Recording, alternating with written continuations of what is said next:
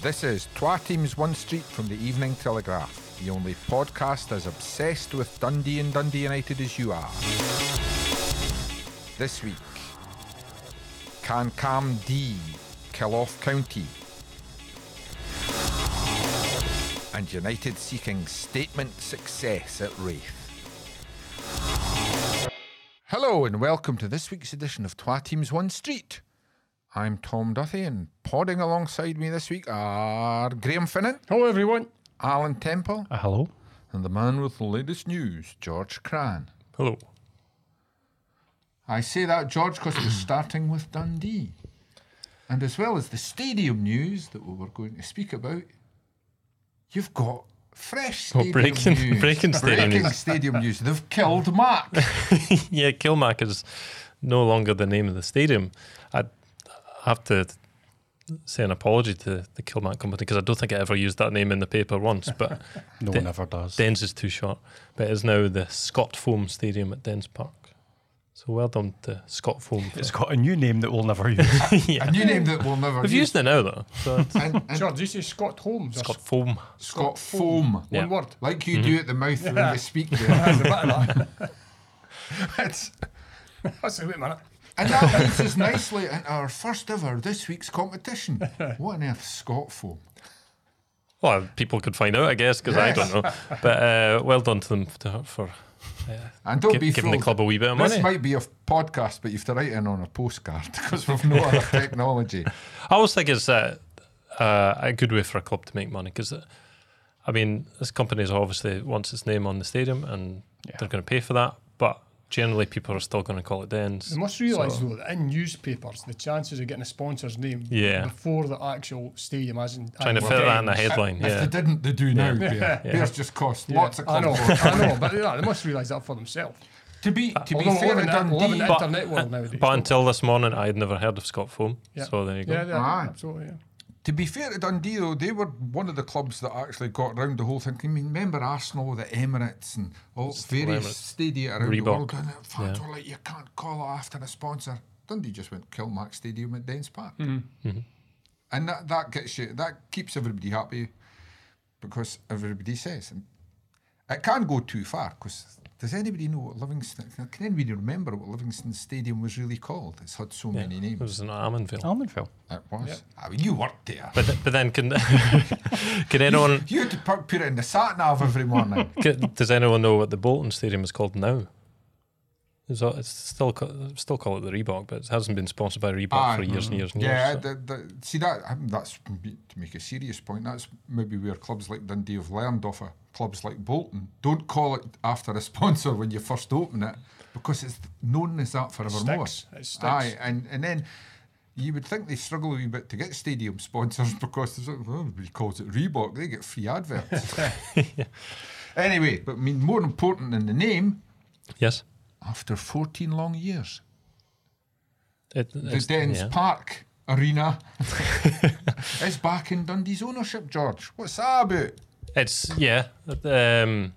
now owned by the people who own Dens Park, who own Dundee Football Club. Should we say that? God's sake. It's not the revolution. Owner owns Yeah. what he owns. Anyone listening who doesn't know the background to this story is now completely confused. But no, yes, after 14 years, and massive credit has to go to John Bennett, I have to say. Dealt with him on a few occasions. Lovely guy to deal with.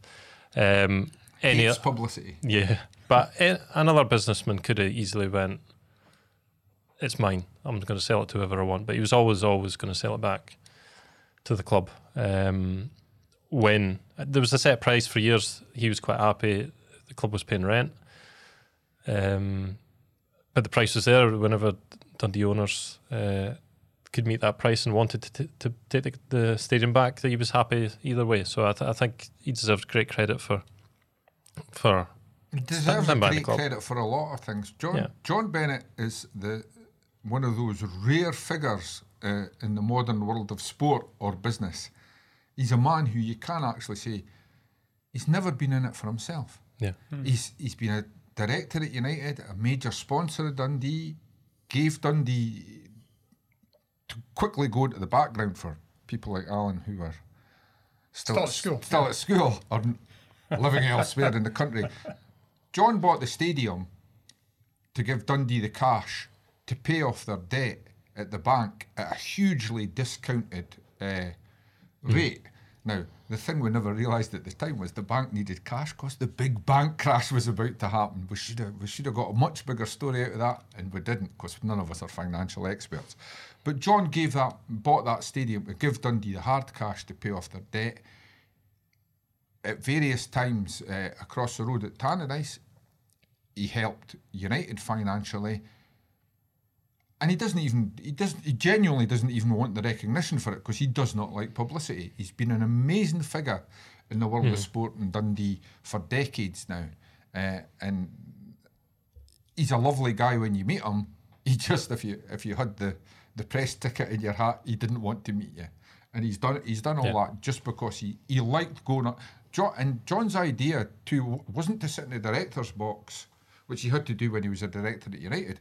Wasn't to sit in the director's box and sort of get applause. John liked to go with a few mates to hospitality, have a few drinks, watch the game, go up the road, and never courted publicity, but has helped both clubs and other sporting institutions in this area out enormously down the years. And he's a huge. They should actually have a statue of him in the city square. Oh, I'd love that, wouldn't wouldn't have to put a hood over it because you wouldn't want his face to be seen. Not that there's anything wrong with his face, but I mean, from Dundee fans' point of view, took us all out of that hole.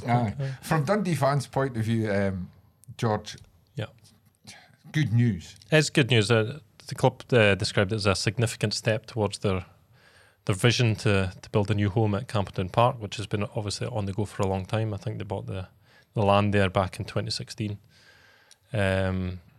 And it's still nothing built there yet, but hopefully we're getting closer to it. The thinking behind needing to buy Dens Park was to remove that rent hanging over their head, basically.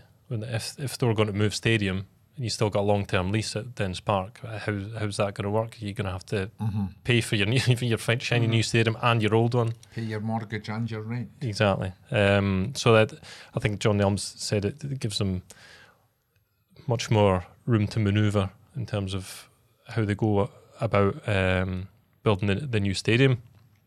Plans have changed. Obviously, they did the story a couple of years ago when they were first.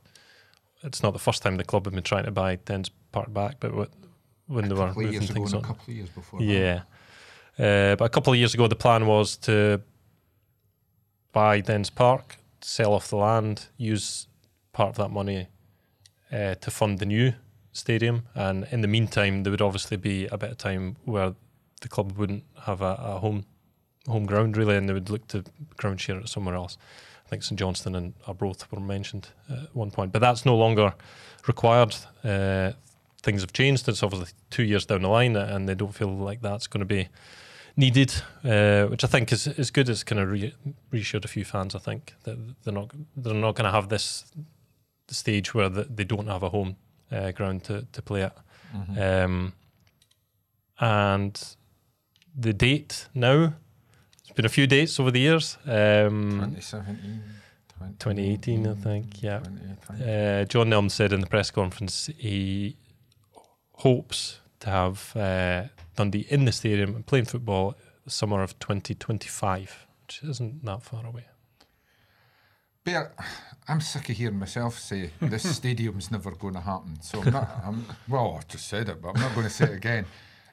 As much as we can debate whether or not the stadium's going to happen up at Campy, but this is a significant investment again by the owners, and nothing speaks louder than actions when it comes to reiterating your long-term commitment. And just buying Dens, whatever happens down the line with the new stadium, just buying Dens is encouraging, isn't it? A big step in the right direction. Incredibly ambitious plans to build the stadium and be playing in it by 2025. If that's what John has actually said, that's that still sounds to me like a bit fantasy talk. I've got to say, we've heard John Nelms say he wanted a shovel in the ground by 2018. I think the first time. I think I've heard that. I'd be happy to see a shovel in the ground by 2025. To be perfectly honest, and see what you want to see as a fan now. you want to see bricks and mortar. Exactly. The new Proper stadium at movement, Camperdown Park. We've heard a lot of talk. I think there are. I mean, I was just broke the story. You remember way back? It was Liam Kennedy that broke the story that they bought the actual. Liam drunk Kennedy after Newcastle's result last night. He will be in good on him for that. But and it seems to be an eternity now since they've done that. But they had a vision for Dundee where they want to go now. Like all things, I mean, sometimes visions can go a bit awry. You just have to look at the government and HS2. What's happened with that?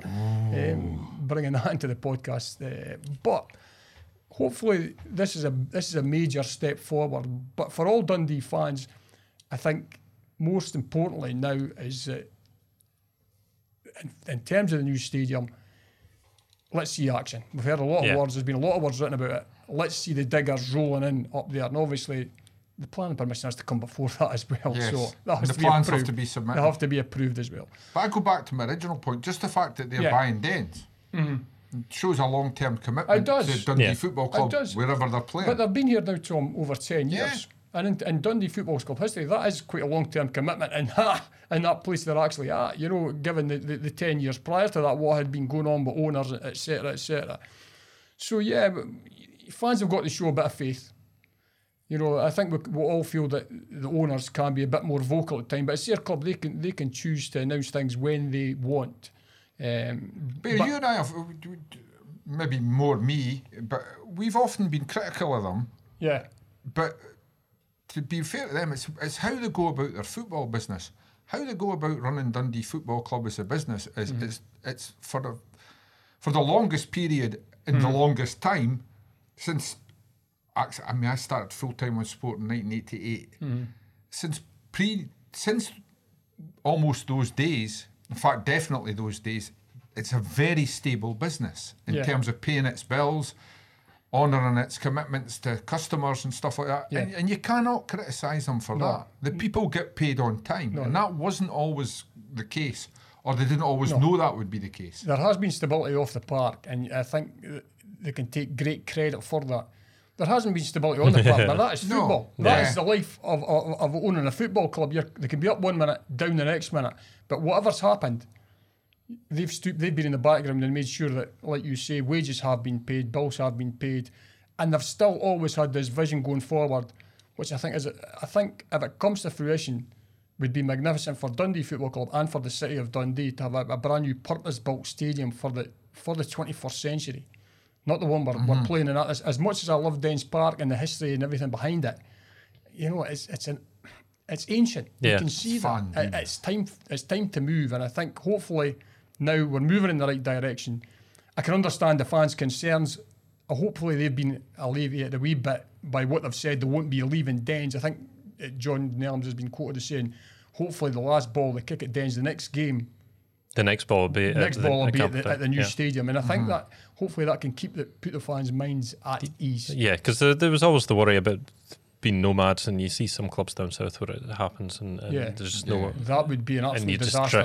Club just drifts. I think you could wear it for maybe half a dozen games if you see where the end product is almost over the line. Exactly. Yeah. But to play it in another stadium for a season at a time, that would be a real concern for anyone. So hopefully that's been knocked on the head. I mean, without pretending it's a big issue elsewhere in the country, I mean, Alan, most of the period we've just been speaking about, you were elsewhere, and you've never had this crazy, oh no, wait a minute, you covered Hearts. But the rest of Scottish football for a long time, really, if you said, what do you think about Dundee? Maybe one of the answers you would get is, well, will there be a Dundee this time next year? And for the last decade, because of these American owners, that's not been an issue. And I mean, I would think, again, without pretending it's a huge issue for the SPFL and the SFA, it's nice for these guys to know there is some of their clubs do have stable ownership.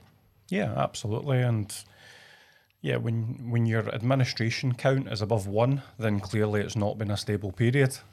So good we did it twice. The fact that there is a steady stream of income and owners that are willing to put their hand in their pocket, because no doubt George will know the financials a lot more than me, but I don't doubt that there's been moments when stopgaps have been necessary or there's been a requirement to back the club financially. So the fact that they're still doing that through what has been a tumultuous period in footballing terms. There has been that yo-yo club vibe, and there has been moments when you would look at the stadium project and think, is this going to happen?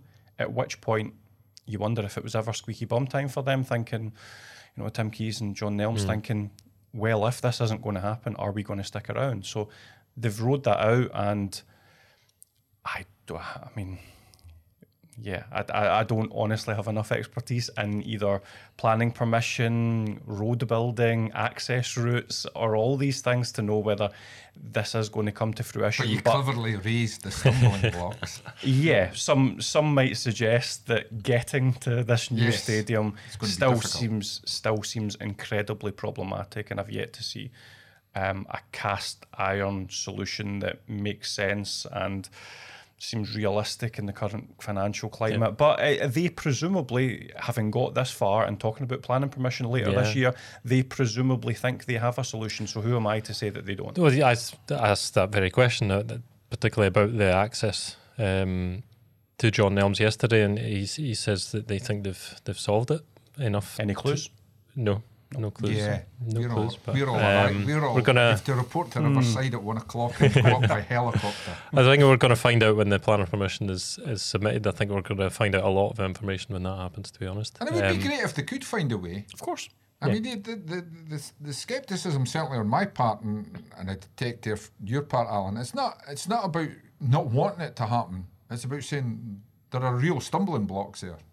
Yeah, absolutely. Certainly there's no desire to pick holes in it. I'm blessed with neutrality on these things.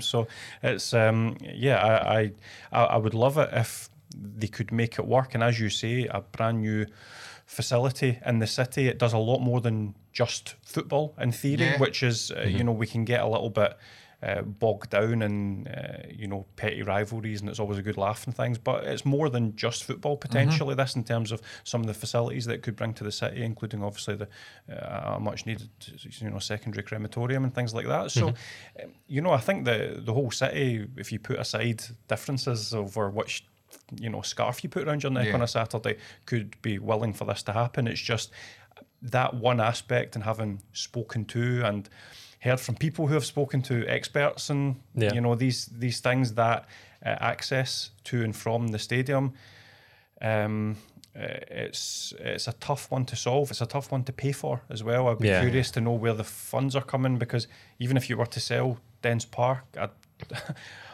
I'm not sure if it pays for the stadium construction, the construction of the I think it was to help. It was to go towards punters maybe don't realise this goes for housing developments as well. If part of a condition of planning permission is you to put in a new access road or a new roundabout or something like that, it's not the council or the Scottish Government that's going to pay for that. You've got to pay for it. And it adds a lot of money. It's millions and millions and millions. If you talk to anyone that with an expertise of St Johnstone, you ask how much that extra access road to McDermott Park cost. It's not an inconsequential. They were one of the ones who were lucky, because it was a government plan, that road that was paid, and it was. Oh yeah, I'm not suggesting a lot of money. I'm not suggesting St Johnstone paid for it, but and just in terms of what that cost, it ran into I think it might be 8 figures from so it's, and obviously that's coming off a major road, just like this one would be. Another thing about governments and councils, when they're doing it themselves, they might do it quite cheaply, but if it's a subject to planning permission, they want the 5-star deluxe. Yeah, so it'll be fascinating when we do get a look at the planning permission, and it's exciting. If they think they've solved it, then that's an exciting prospect. Yeah, exactly. I mean, they keep getting asked about it. It's not like they wouldn't have done the work. I hope. Totally. It would be embarrassing if they submitted the planning permission and it was just a road coming off the Kingsway. Yeah, so it'll be something that'll have to be. And they will have been in contact with the relevant authorities to find out exactly what would be needed to get it through. Interesting times. So but to drag this back to football, guys, it's also worth remembering that this investment that they've made to buy back Dens comes at a time when they've put their hands deep in their pockets for Tony Docherty's squad, and the signs are there. Think so? It's paying off. I think we can very clearly see that the one thing they absolutely want to be, obviously they want to be in this new stadium. When that happens, they want to be a Premiership club and a solid Premiership club that's and not flirting with relegation. They could be. Yeah, I think they're looking pretty good. Obviously, how was Easter Road, man? Were you there? I was there. I thought it was a fine performance. Again, another disciplined performance from Tony Docherty's side. Very interestingly, Portales comes right back. That was a surprise, yeah. Right back into the team. So much for my theory the Mexicans would be home by Christmas. I think it says two things about Tony Docherty. How highly he rates Portales. Yeah. Mm-hmm. But the other side is, it looks like he's going to want to play three at the back. Here we go again. He changed that to three. Well, it was five. It turned out it being five because Dundee were on the back foot for a lot of the game. And you guys have probably seen the highlights, and Hibs did have a lot of chances, but Dundee had a couple themselves. But what I would say is the highlights, if you watch the highlights, they last about 10 minutes. So you don't get the full package. I saw the full game, and for a lot of the time, it wasn't just Dundee kicking the ball up the park and the ball coming back. Dundee played some really good stuff one Saturday, some really controlled stuff in the middle of the park. And McCowan and Cameron came back in. I thought Boateng had probably his best game. He's getting better and better.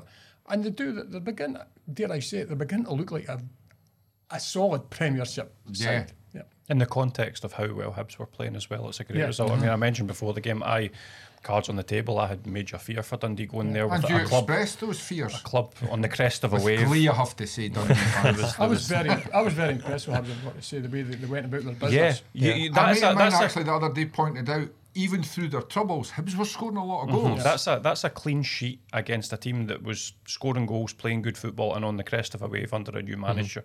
That's an even better point than ordinarily a point at Easter Road would be. It's a great result. It's the first domestic game that the Hibs haven't scored this season. The only team to stop them scoring this season in all their European games is Aston Villa. Look at those strikers. So, yeah. Look at the front. They've got a 900 grand striker, Australian international, LEU, and they've paid a pretty...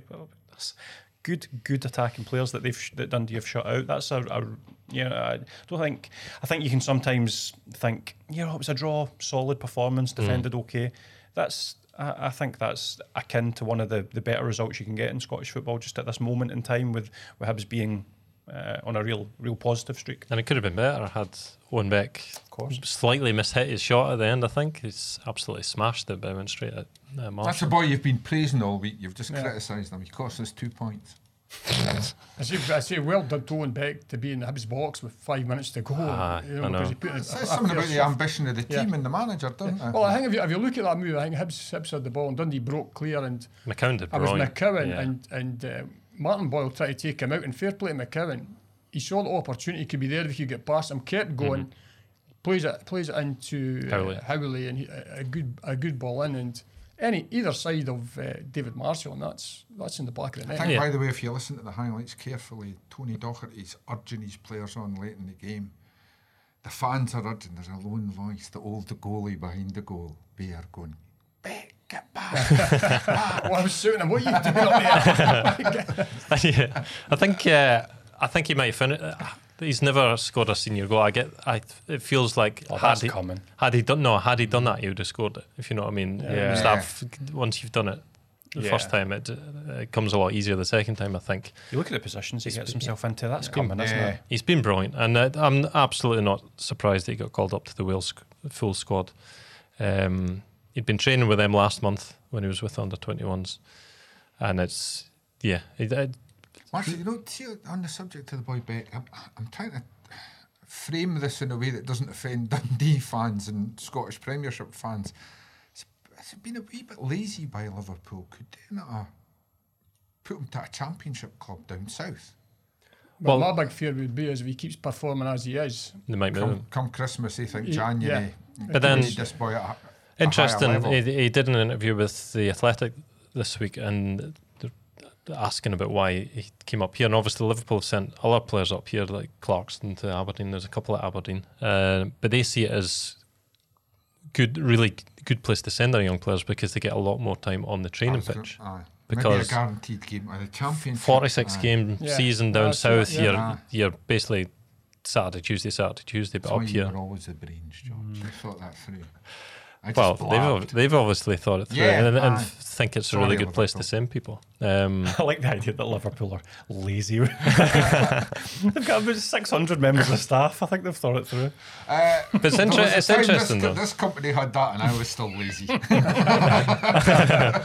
then it's good for Dundee that they could show that to the big clubs that if you send your player here, he's going to develop. And it's good for Scottish football if a lot of clubs see Liverpool doing this and think, well, actually sending players up to Scotland, that might be a good thing. I also don't want to be cliched, but you look at Liverpool's starting left back and heroic Champions League and League winner, and the fact that he came through playing Scottish football, playing left back in Dundee, it would probably make you less inclined to be sniffy towards Scottish football, and even Liverpool's heritage with Scottish players maybe makes them less inclined to be sniffy towards Scottish football than perhaps a team in. Says to Andy Robertson, "What do you know about up there?" And Andy would say, "Great city, not the team I played for." And he's obviously going to speak well of Scottish football. Yeah, but you mentioned Leighton Clarkson, another great example. So there clearly is an appreciation of what coming to Scotland can give to a young player from Liverpool. And as George rightly says, that can only be a good thing in terms of getting players of that calibre, up here and getting to enjoy them for however long you're able to enjoy them. On the counterpoint to worrying about him getting taken away, I mean, Liverpool might just think, he's doing great. We'll just leave him there. He's doing brilliant. Also, they'll ask what the player wants.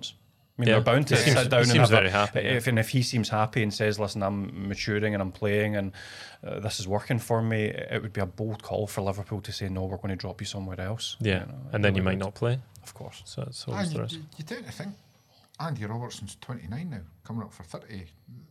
This lad, he gets a good season. He might be in their squad. If you look at Owen Beck, the way he plays, and Andy Robertson, there are big similarities the way the two, and obviously Liverpool like that sort of thing. That's the style of play. They're grooming. They're obviously rearing their players who can come in and do similar types of jobs. So he's not Andy Robertson, but you can see going forward, he's got a real opportunity.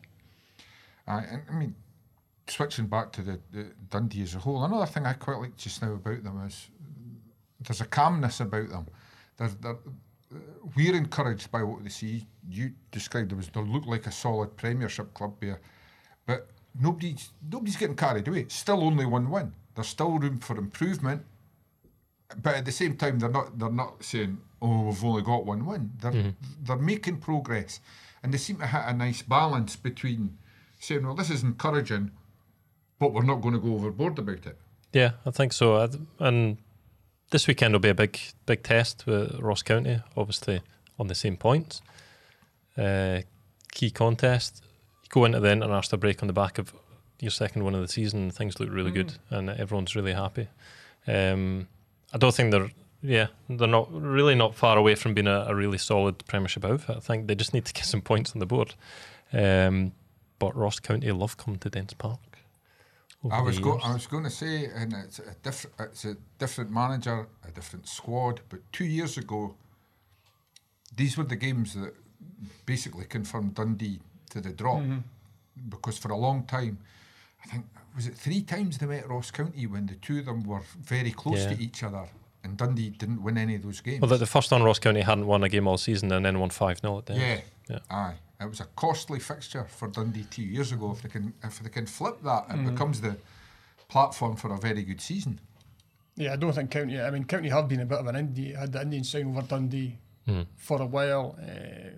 They had a few stars on their side the last time they came to Dens. I've got to say, Reagan Charles Cook and Joe Hungbo, Joe Hungbo, and they've given Dundee a bit of a hard time, and I'm a bit concerned because County have had, I think it's 3 defeats on the spin, 2 against Aberdeen and 1 against Hearts. And Malky Mackay will be drumming in on what they have to do this week to get a result. But you're hoping that. I've never seen a game where Dundee have been exposed at all, and I don't see that happening on Saturday. What they do have to do is obviously take the chances that come there. That's how they can turn the draws into victories, if they can convert some of those chances that are creating, and expect them to create on Saturday. But it's early days, but it's a big game in terms of Dundee are actually. I look at the leagues and I split the leagues into 2, and Dundee are playing a team who are in their league, if you can understand what I'm saying. There are certain teams who will be playing for a top 6 spot, Dundee are playing to be top of the bottom 6.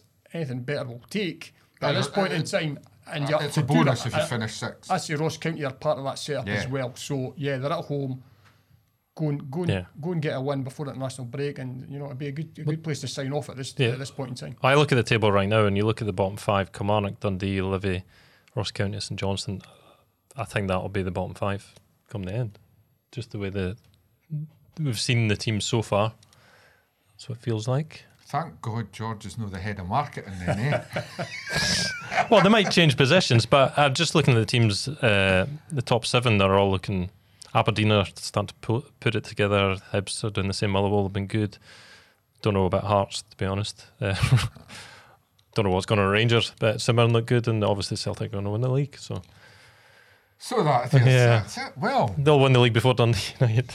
I was going to say that brings the first half of the programme an end. It brings Dundee the bottom half of the Premier League season an end, George.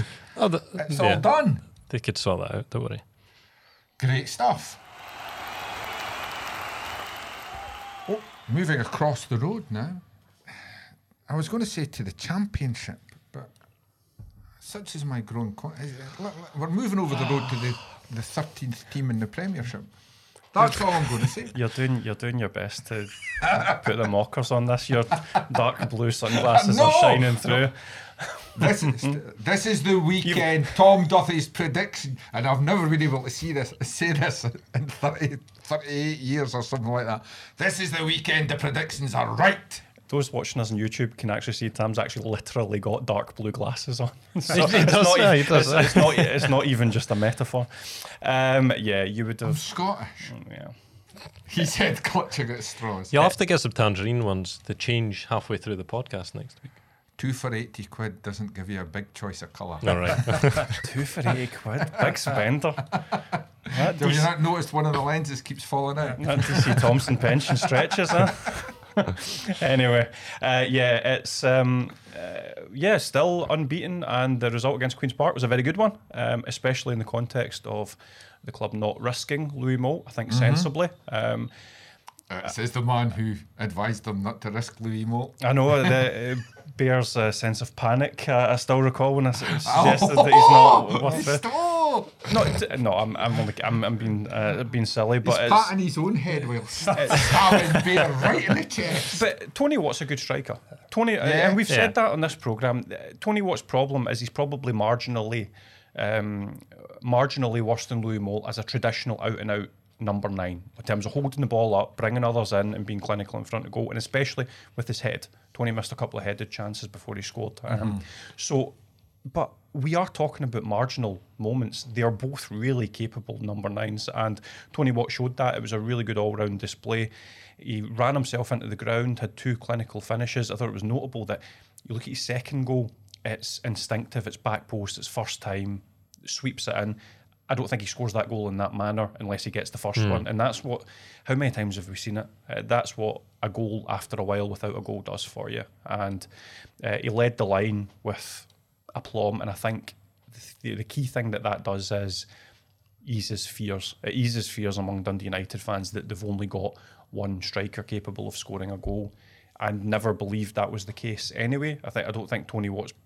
the reason he wasn't scoring goals was because he's incapable of scoring goals. It's because he didn't find himself often enough in positions to score goals. That was the issue.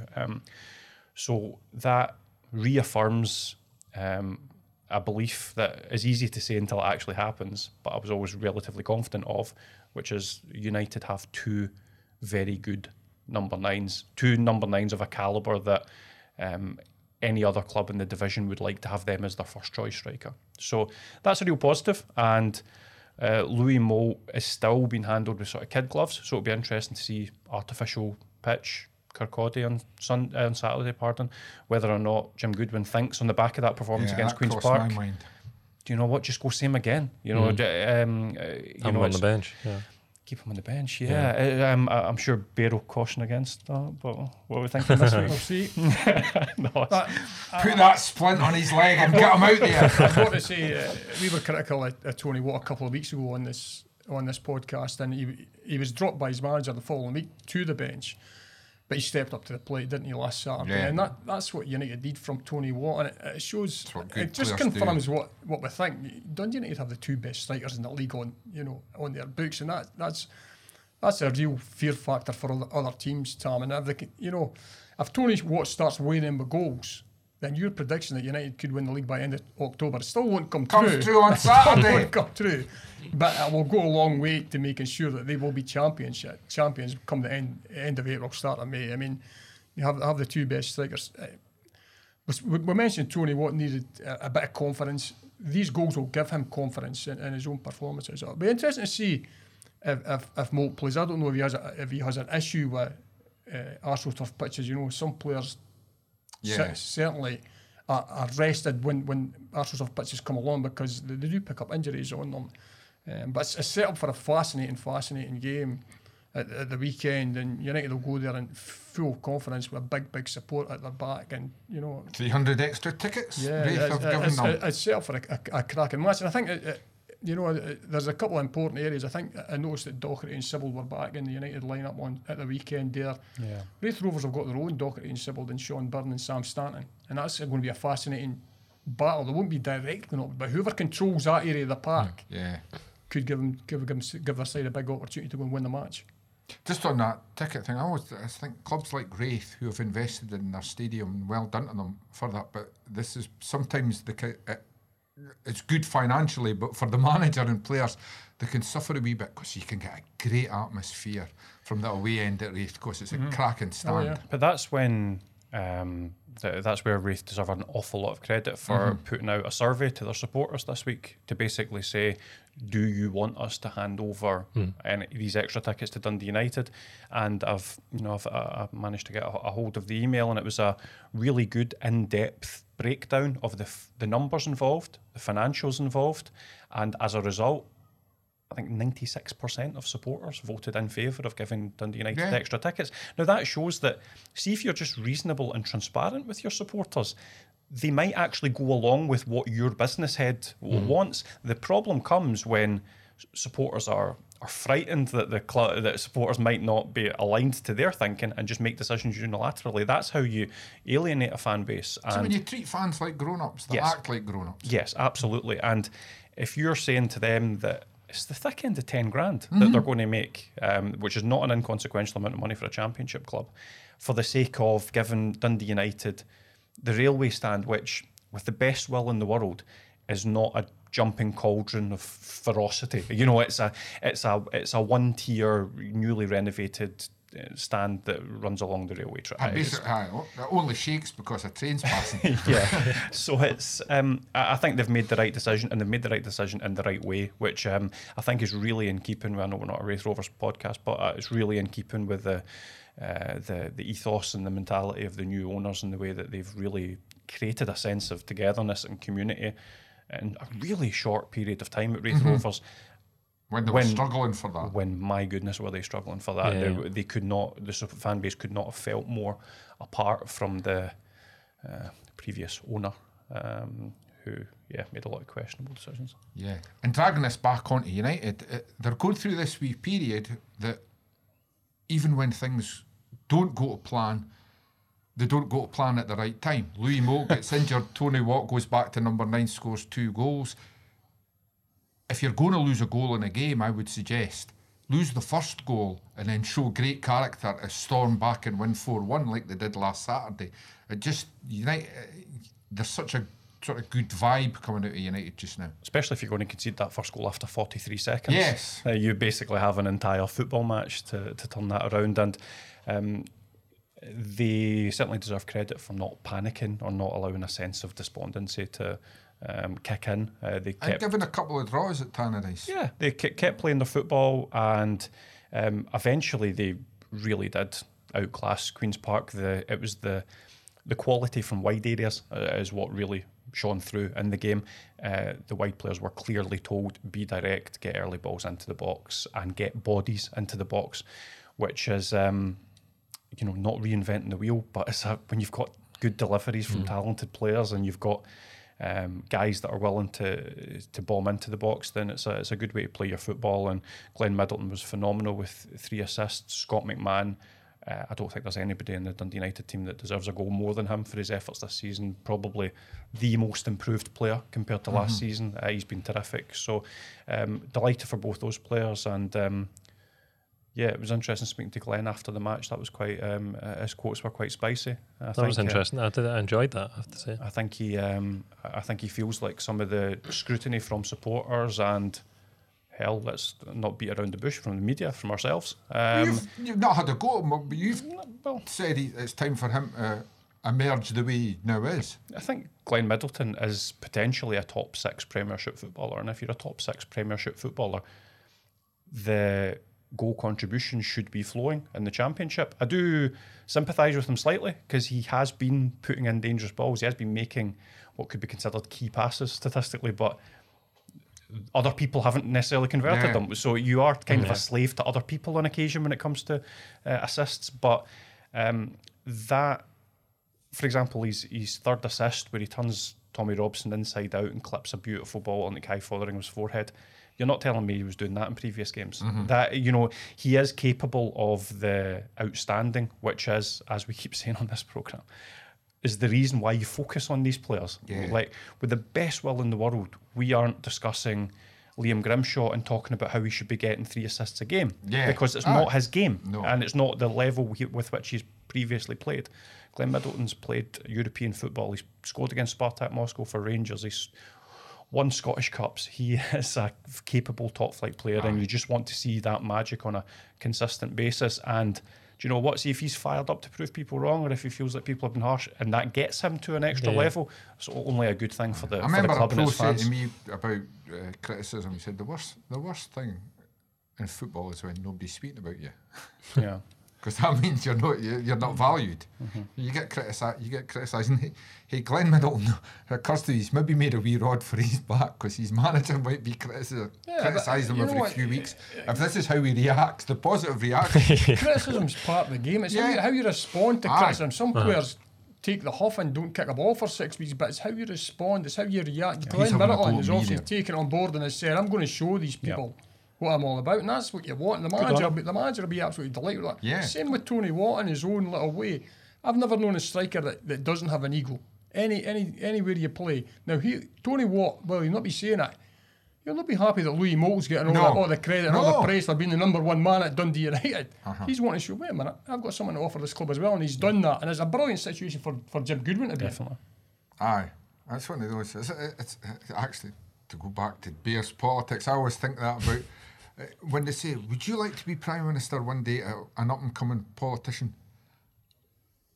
As a voter, I'm thinking, well, if you don't want to be, I don't want you in there. Get out. You should have ambition. You should be able to say it. And players want, especially my attacking players, I want my attacking players all want to be the main man. As long as they don't get carried away and start keeping the ball and hanging on to it. But as long as they're playing for the team, they should all be vying to be the main man at your club. And I suspect that Jim Goodwin will be more than happy to poke the bear on these things as well. He was in the paper today saying that he thinks Louis Moult and Tony Watt should both be hitting double figures this season. That's him. Is that him playing them off against each other, trying to create a wee sense of competition or collaboration, whatever you want to call that? And likewise, you now have Matthew Cudjoe coming back into contention, battling with Middleton and Fotheringham on the flanks. If Louis Moult, say, 85% fit this weekend, he might be knocking on the door saying, start me. Tony Watt be saying, 100% Tony Watt starts ahead of 85%. But do you know, it's good. It creates a sense of competition. It creates a sense of intensity that is vital, because the last thing you want, and I'm not suggesting it's way too early to even have this concern, but the last thing you want is for these high-profile Dundee United players to get a wee bit of a cushion at the top of the league and start to maybe take the foot off the gas, maybe coast a little bit, whether it's subconscious or not. See if you've got some internal competition, see if you've got people fighting for their place every single week. That's exactly what you need. Absolutely. If you've got somebody for the calibre of a Glenn Middleton or a Tony Watt that doesn't feel assured of their place on a Saturday, that's brilliant, because if that pushes them to the performance that they're capable of, I think it's a real positive. And I would assume after Tony Watt's 2 goals last week, as delighted as Louis Moult was, if he's fit and has a conversation with Jim Goodwin, who's leaning towards, we'll give you another week, AstroTurf, We want you for the long term, blah, blah, blah. He'll want to play. Yeah, I would think so. Every player wants to play if they're fit. I mean, the last thing you want to do is be kicking your heels on the bench and watching Tony Watt score another couple of goals. But yeah, it could be the case that the manager felt they did well enough last week and goes with a similar team. And it's a different game on AstroTurf, so I'm just wondering if Cujo, we spoke about Cujo, he's the sort of guy who could dance across that stuff for fun and give players real problems. I wonder if he comes back into the manager's thinking as well for a start. But then if Fotheringham's on the score sheet and Middleton setting up goals, I mean, do you want to upset it? Yeah. At the same time, I get the feeling they're both Cujo and Moult be on the bench. Cujo going to become the new Graham Payne? I can only play him. It's a modern one. I can only play him on AstroTurf. Maybe. Jim used to pull Graham Payne out if it was a heavy pitch. And poor Graham Payne used to go mental. Yeah, incredibly lightweight player, wasn't he? But a fantastically skillful player. Yeah, but I think Cujo may come back in, but as Alan says, the team's going great. I think for Dundee United now, they've built up a real head of steam. They've built up a bit of momentum. Every team in that league on Saturday will be hoping that Raith Rovers get a result against Dundee United, not because they don't like Dundee United, but you need to stop them, Tom. When you've got a team at the top, they've got a head of steam up, and look as though they're going to start pulling away, somebody's got to knock them off their perch a wee bit. So United will have to take that on board and use that as well. I remember last season, Ayr United were the team who started off on fire, mainly because Deepo Akinyemi was scoring goals for fun at that point in time. And it took a long time. I mean, Dundee were basically just hanging in that league, and it took a long time until Dundee actually, I think it was nearly with that game at Christmas when Dundee beat them, Ayr started to just fall away a wee bit. But if Dundee United can keep that going, keep that momentum going, then they won't shake off everybody, but they'll shake off a fair number of teams. Oh, they will. You're all doing me down here. Going back specifically to the on-field events on Saturday, it strikes me, you can come into this, after a start like United have had, Raith are the other team that have had a great start. It's a game where sometimes a manager will say, well, you know what, I would take a point there away from home. But the control with which United have played away from home, the momentum they've got, it's really, whatever team he picks, it's telling them to go out and keep doing what you've been doing, isn't it? I think it'll be a really good game. I do. I think it'll be a really, really good game. Raith Rovers will test Dundee United. I think they only know one way to play it. It's their attacking talent is there for all to see. Guys like Josh Mullen, Dylan Easton, Jack Hamilton, Callum Smith, Sam Stanton, all real... Louis Vaughan, of course, Louis Vaughan. Real attacking talent, and I won't get too much in the weeds. It's one for our colleague Craig Cairns to write about, but I was on a data platform the other day, and their Wraith's pressing stats are through the roof. There's a Raith Rovers player at the top of pretty much every high pressing metric in this division. So that shows you how they play. They want to attack, they want to score goals, and when you're in possession, they want to get right in your face and win possession high up the pitch. Jim Goodwin will know that. He'll try to play through, and I think he will hope that while both teams have excellent attacking options, Dundee United have a better defence, and they can, when required, rope-a-dope, have enough quality to play through that high press and create chances. That has to be the strategy. There might be a bit of sniffiness from some United fans. It's only Raith Rovers. Should we be talking about, being strong defensively and then playing through them in the break? I think that would maybe be a wee bit disrespectful to a very good team that they've assembled in Kirkcaldy. And if there's a way to win the game, then I don't think you can be too snobby about that. I think keeping it tight and then trying to play through that high intense press and into the space that's in behind Raith Rovers will be the way that Dundee United can win this match. Yeah, I must admit that's why I say United don't need to change the way they play, because Raith are a cavalier team and it's great to watch, but United have gone away and chalked up some big wins, gone away with controlled performances that are built on that really, really solid defensive foundation. So it's not I'm like you, I think that this might be the game of the weekend in Scotland, but in sense of attacking football, it's not going to be a slugfest. It's not going to be they get the ball and hear up the park, because United are playing in a very, very controlled manner just now, particularly away from home. Yeah, and I also think that United enjoy it when teams feel the onus to attack them. Now, Ayr United and Arbroath aren't the most attacking teams in the world. However, on their own patch, you could tell that they felt a need to kind of step out a little bit and try to create some attacking movements when they hosted Dundee United, and Dundee United took advantage.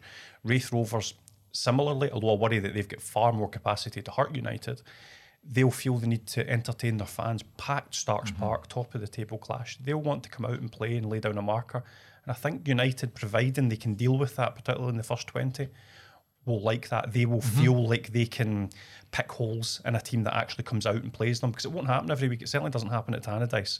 So I think United will welcome that, providing they can handle it as it was. I'm absolutely gutted I'm not going to be able to see it, I have to say. It really should have be on Friday TV. night. Yeah, I've no understanding why it's not been selected, because I mean, is it a game selected this Friday? No.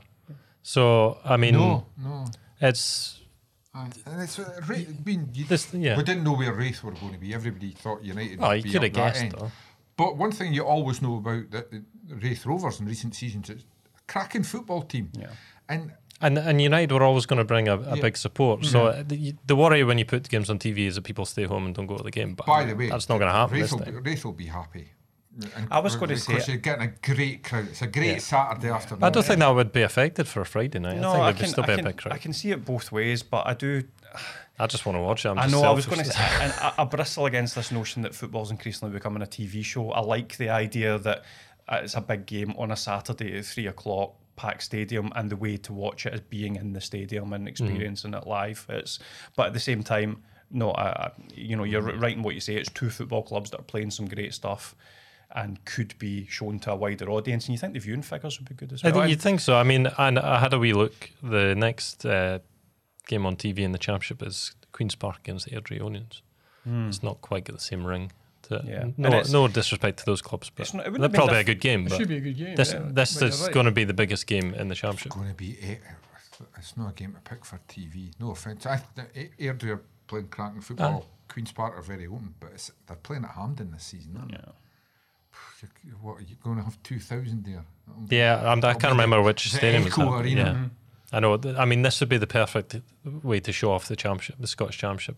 Be a full stadium, great game, top of the table clash. And it isn't the benefit of hindsight that we're saying that it'd be a cracker either. I think basically at the beginning of this season, we sat here and predicted Raith Rovers would be the closest challengers to Dundee United. Let's go back to what I said about Raith are a good footballing team. United were the favourites. If I was a scheduler, that would be one of the games I'd want. Yeah. And if you know anything about the Dundee teams, when they're going to Fife, they're bringing a big away support down to Dunfermline and Raith. So I don't know. You have to go on the scheduler and see what they're thinking is maybe behind that. Yeah, I don't know. Maybe there's a good I'll reason for it. I'll tell you what they're thinking is, we need a game. It's not in Glasgow. Where's Fife? Where's Dundee? That's controversial. They get about. They do. They do a good job. My family were from Glasgow and they didn't know where Dundee was. That was maybe because I lived there. Didn't want to. They do a good job overall, I have to say. I do enjoy the watching it. coverage is good. I think they've just missed a big chance in this one. Yes, again, this is a specific criticism. The BBC have done a lot to promote the Championship in the last 3 or 4 seasons, and credit to them for that. But I'm still not paying my licence fee. Anyway, back to the football. The other thing, just as we're speaking there, because one of them had a mention, as is often the case, to a few interesting old boy story here in this game. Sam Stanton, Keith Watson. Nice to see them. Yeah, I forgot about Keith Sean Watson. Byrne. Sean Byrne as well. Keith Slightly Watson. different. Sean Byrne's vibe. playing. I gather Sean Byrne is playing very, very, very well at the I've moment. heard, yeah. Kind of apparently kicked into gear in their last game properly. Him and Sam Stanton were unplayable, so very interesting. Very often in good footballing teams, good attacking sides, the guy that doesn't get the credit is the Sean Byrne of the team, because he's the one that lets everyone around him play and express themselves because he keeps the discipline. I think Sean's sufficiently high profile that when he's playing well, it gets spotlighted, if that makes sense. You know, people are kind of looking out for how Sean Byrne's doing because he's a relatively high profile player for Raith Rovers. But then we've seen that with United in Ross Dockery as well. It's kind of the same idea. I think there's more of an appreciation for that now, isn't there? Yeah, I think the more the more football people watch, I guess, and the more it's analysed to death, the more that unsung hero traditionally is actually getting. I'm glad for Sean Byrne as well, because he spent a lot of time last season warming the bench, didn't he? He just wasn't in the manager's thoughts for the majority of it. I know Sean Byrne's he's a terrific player. He just didn't fit into Dundee's plans last season, which is what can happen. So it's good to see he's actually on the park showing what he can do. He's a very competent footballer who also knows when to put a tackle in, I've got to say. But he does allow others... Was that a euphemism for a foul? He does allow others around him to go and play. He makes difficult things look simple, which is always a sign of a good player. I'm really looking forward to the midfield battle. Yeah. I think it'll be a cracker. See Sibbald and Docherty against Stanton and Byrne. I think that'll be really good. There's loads of attacking players on show. Obviously we've been through the Dundee United ones. Dylan Easton's on fire, things like that. But in terms of just looking forward to a right old scrap, I think those four up against each other in terms of, and I think to an extent, although it's a bit of a cliche, I think that'll decide who wins the game. That engine room, whoever can actually grab control of the game in there, and I think it'll be a really, really interesting one. Great stuff. Moving on, in other news, it's Hall of Fame time of year at Tangerines. And I must admit, when it popped up, because despite my blue specs, I do get emails from Dundee United. And I saw that... Abusive ones. Oh, you'll want to know this. So you can slag us. Nice to see Craig Conway and a blast from the way, way distant past, Mogensberg. George and Alan looking blank. He's even before our time. That was. The famous. I mean, I used to write nostalgia pieces about the Scandinavians that came over to United in the 60s, and used to speak to people like Doug Smith and others, and Dick Donnelly, my great mate, who watched United through the 60s.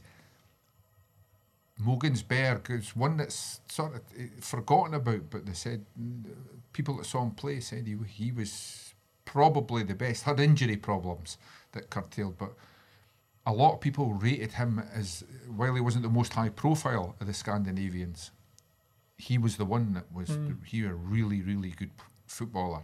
And I was just looking at his biography before he came in, and went back to Scandinavia relatively early, 68 I think it was, but was still at international. I saw that he played against Scotland in Copenhagen in 1971, Bear. The famous game. Exactly. I thought, well, the last thing that any Scotsman would remember that game for, and I can't even remember the score, but I remember the stories about them going to the pub afterwards. It was Billy Bremner got banned. And was it Arthur Graham? Was it for a tackle? I know. Ironically, Billy Bremner got banned for having a drink. He'd filled stands all his career with injured players. But there was a night out had after the games, game, as you could do in those days. So I remembered that. But the other one, great to see. I mean, it's different players do different things to earn Hall of Fame status. There's a lot of players had played more games for United than Craig Conway, had longer careers at Tangerines than Craig Conway. But Craig Conway, 2010 Cup final, that alone. Great, and he had a great celebration. Great as he ran to the fans. Great pictures for us as well.